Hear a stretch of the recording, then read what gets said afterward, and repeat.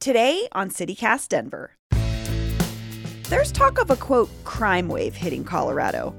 Earlier this month, Mayor Hancock unveiled a new plan to address this issue, particularly around Union Station and other areas identified as crime hotspots in the city. We're going to maintain those hotspots. We're going to hold them so they don't slip backwards.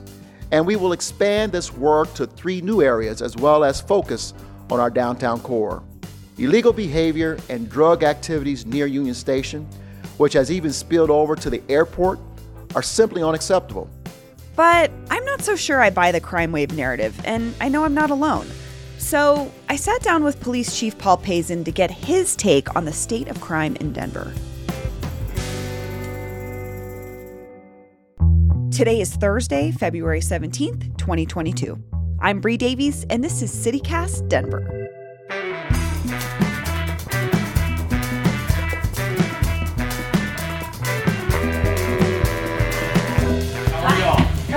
I can put on a mask. I'm Paul. I'm triple vaccinated. You're Paul. Nice to meet you. Hey, I'm Bree. Bree. Nice to meet you. We got a thing right here because Pauls are a dying name. Oh, are they? Well, see, I thought they were, but I'm telling you, there's going to be a comeback. I can see it. Police Chief Paul Pazen, welcome to CityCast Denver. Thanks for having me. So we both grew up here. You grew up on the north side. What made you want to become a police officer? Well, there are few professions that have a direct impact on our community the way police officers do.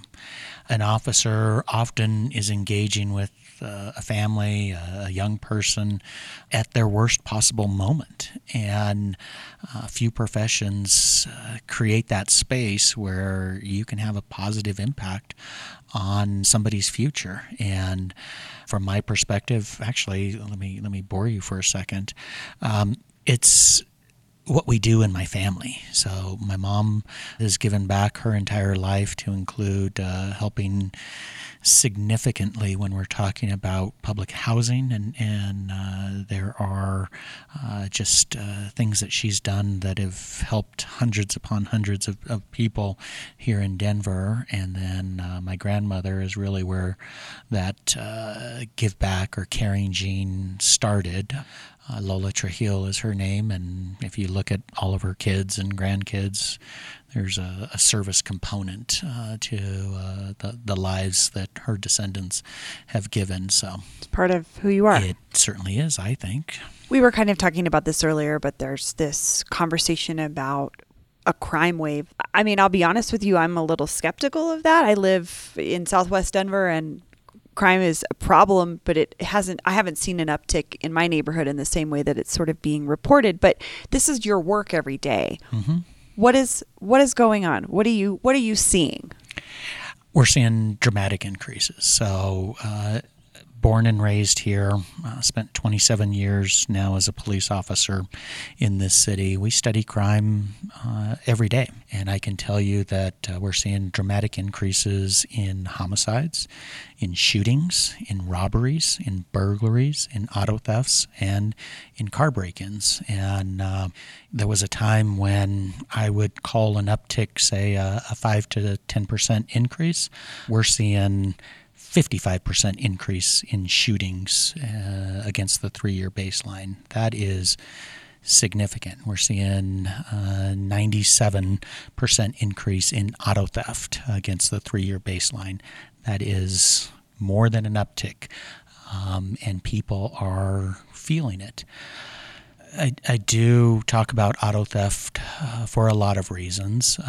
First and foremost, the state of Colorado is the worst state in the country with regards to auto theft. And it was only a few short years ago that was not the case. Historically, we were at or below the national average, and now we well exceed that area. And from what we see, auto theft itself is like the tip of the iceberg. Auto theft often is involved in shootings, robberies, burglaries, the larcenies, and as we just saw this weekend, hit and runs sometimes that become fatal. And for us to not properly address auto theft when it's negatively impacting family members, when it's negatively impacting higher levels of crime, we're not recognizing that we have an issue. That actually happened a couple blocks from my house. Joaquin Romero's acquaintance of mine through many different friend circles. I kind of knew him peripherally for a long time. So talking about his hit and run, like you mentioned, this was a stolen car. Mm-hmm. So I can see now, laying it out, that chain reaction kind of that you're talking about, how one type of crime can sometimes lead to other things. I mean, that family is devastated and is going to be negatively impacted. You know, we got to do something more because the status quo is not working. Yeah, and the community, I mean, he ran a boxing gym over by my house, and it was just such a community space. So I don't know, thinking about it just so much. When we lose one person, sometimes we're losing this whole, not just his family is hurting, but the kids he taught, the boxers he worked with. So I appreciate that perspective. I'm going to talk about Union Station, obviously, for a variety of reasons. People experiencing homelessness have been congregating there more often, and some folks are really not happy with what they're seeing in that space. Maybe they're a commuter and they see someone out in the open using drugs. There's concerns about violence, intimidation. The city has responded by increasing policing in Union Station. How is that going? Well, let's go backwards here for a second, because our initial efforts have been around trying to get people connected to resources. And that has been our approach. That'll be part of our continued approach, is to utilize co-responders, substance use navigators, outreach case coordinators, try to get people connected to the help that they are willing to accept. The other aspect to this is we are focused on the criminal behavior, and if somebody is engaged in criminal behavior, then we will take the appropriate enforcement efforts to reduce or prevent that criminal behavior moving forward. There are resources that we work to connect people to. The challenge becomes folks that are service resistant, or a new term that I'm hearing more and more often is service hostile.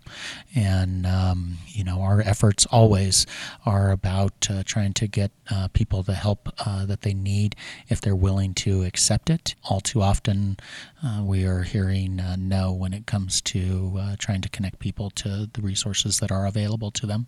Have you seen any visible change in the last few weeks there at Union Station?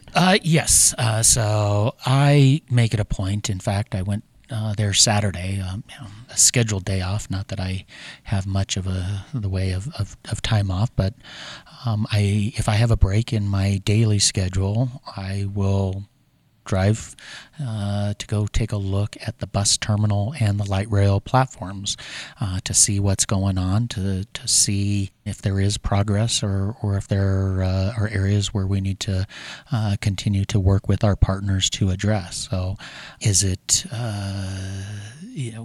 fixed? Absolutely not. But is it better in recent weeks compared to where it was prior to these additional efforts? I would have to say yes, and I would say yes because of my ongoing visits to take a look at it personally. And you kind of mentioned this, the services that are being offered to folks in terms of like the STAR program, the mental health clinicians stepping in and doing things that I think police officers don't necessarily want to do, or, it's not part of your job description to be helping someone through a mental health crisis. As someone that works in tandem with those services, do you think it would be beneficial for us as a city to have more of, say, the STAR program? Well, kudos to the mayor and city council because we are expanding the STAR program.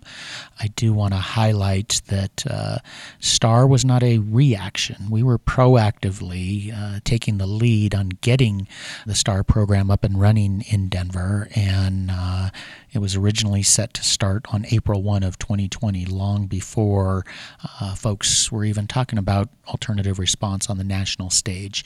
We worked with our community partners for 2.5, 3 years leading up to the launch of STAR, and that is one piece of a continuum of care. And what I can tell you is co-responder STAR outreach case coordinators are all about better outcomes for individuals in crisis, that they prevent tragedies, and that is pretty amazing. But to make the leap that this is somehow the way to address the shootings, to address the homicides, to address the robberies, the burglaries, the auto thefts, or the car break-ins. We've been doing this. We've had co-responders since 2016. We've had the STAR program almost 2 years now, and the outreach case coordinators about the same length in time. Yet our shootings, our homicides, our burglaries, our auto thefts, our robberies are going up. So there is a leap that people seem to jump to, that somehow alternative response is some sort of crime-fighting strategy, and I don't see it. So you're saying like the STAR program or the co-responders are not a replacement for police? Absolutely not. We reached out to Chief Pazen a couple of weeks ago after he stood alongside Mayor Hancock to announce the expansion of their latest crime-fighting strategy, which revolves around what they call, quote, hotspots. Last year, they identified 5 of these problematic areas around the city, including the intersection at Federal and Alameda, which is really close to where I live. And now they're adding 3 more hotspots to the list. These spots will see additional patrols, but also elevated scrutiny through new tech like ShotSpotter, the controversial gunshot detection technology that's allegedly had difficulty distinguishing between things like gunshots and car backfires. Some critics say it only serves as an excuse to get more police in communities that have traditionally been over-policed to begin with. Chief Pazen told me that's kind of the point. Experts, academics, practitioners, people that study these issues will tell you that often violent crime is concentrated in a relatively small geographical area in urban environments and cities. And in 2020, if you looked at shootings and homicides, 49% of all the shootings in Denver and 26% of all the homicides in Denver were concentrated into 5 hotspots, 1.56% of Denver's landmass. These same experts will also talk about a link to folks that are involved in high levels of crime, and that the best approach is a balanced addressing of both the hot spots and individuals involved in these high levels of crime.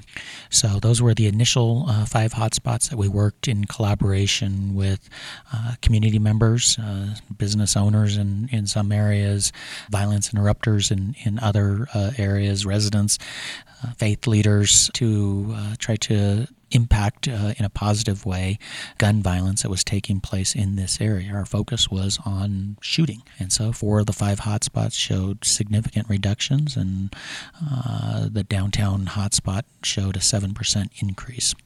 So it sounds like crime is going down in 4 of the 5 hotspots we talked about, but overall we're seeing a rise in crime in the city. Can you explain that? Well, I think I alluded to it earlier. Part of the solution is addressing hot spots, but the other part of the solution is the very small number of individuals that are engaged in these high levels of violent crime, and we need to do a better job of addressing that side of the equation. And again, I think this is an area where we can do better. So I want to talk about ShotSpotter. We had Councilwoman Candy Seidebach on the show a couple weeks ago, who feels that ShotSpotter can bring more police into lower income communities and often communities of color. What is the use of ShotSpotter to you as the person, you oversee the police who utilize this technology? Why is ShotSpotter something that you want to use in Denver? As I indicated, we are seeing a 55% increase in shootings in our city. And there appears to be some sort of misnomer that ShotSpotter somehow prevents shootings. Let me clear that up. That's not the case. ShotSpotter helps us identify when gunshots go off in a particular area, and it helps speed the response. In several cases, there was not a corresponding 911 call. Officers responded and were able to connect a gunshot victim to medical care that ultimately saved their lives.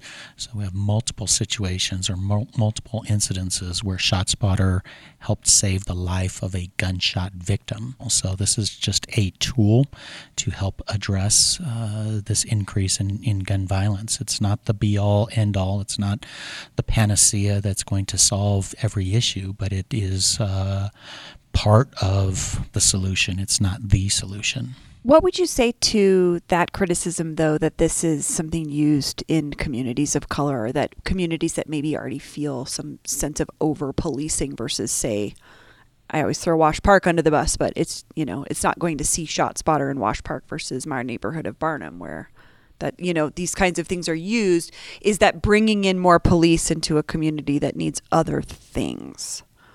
Well, let me say that we utilize data to identify where ShotSpotter will be employed, and that data is based on crime reports of actual victims of gunshots. So that is the tool that is used to identify the most appropriate location for ShotSpotter technology, and the technology exists in several different areas, and to say that this is exclusive to marginalized or communities of color would also be incorrect, and we'll leave it there. Chief Pazen, thank you so much. Thank you. Paul and I we're doing this. We'll create our own podcast, Paul and Paul. And here's what else is happening in Denver today. More follow-up on the Douglas County School District drama. The district says that after an open records request by an unnamed individual, they will release the names of the teachers who called out on February 3rd. And that unnamed individual will get to decide when and how to make that information public. Though many were absent that particular day in protest of the Dougco School Board's decision to fire its superintendent, Kyle Clark at 9 News pointed out that there's no real way to know which teachers requested that time off as a personal day, or they were out in protest, or, maybe they called out sick because we're still in a pandemic. Anyway, some good news. Denver Public Library's new Art Park branch is officially open. The beautifully designed reading space at 35th and Delgany will serve the Five Points, Cole, Globeville, and Elaria Swansea neighborhoods. Hooray for books! That's all for today here on CityCast Denver. If you enjoyed the show, why not take a minute to tell a friend about us, rate the show wherever you get your podcasts, and subscribe to our morning newsletter, where today my producer Paul Caroli does a deeper dive on some of the things we talked to Chief Pazen about. We'll be back tomorrow morning with more news from around the city. Bye!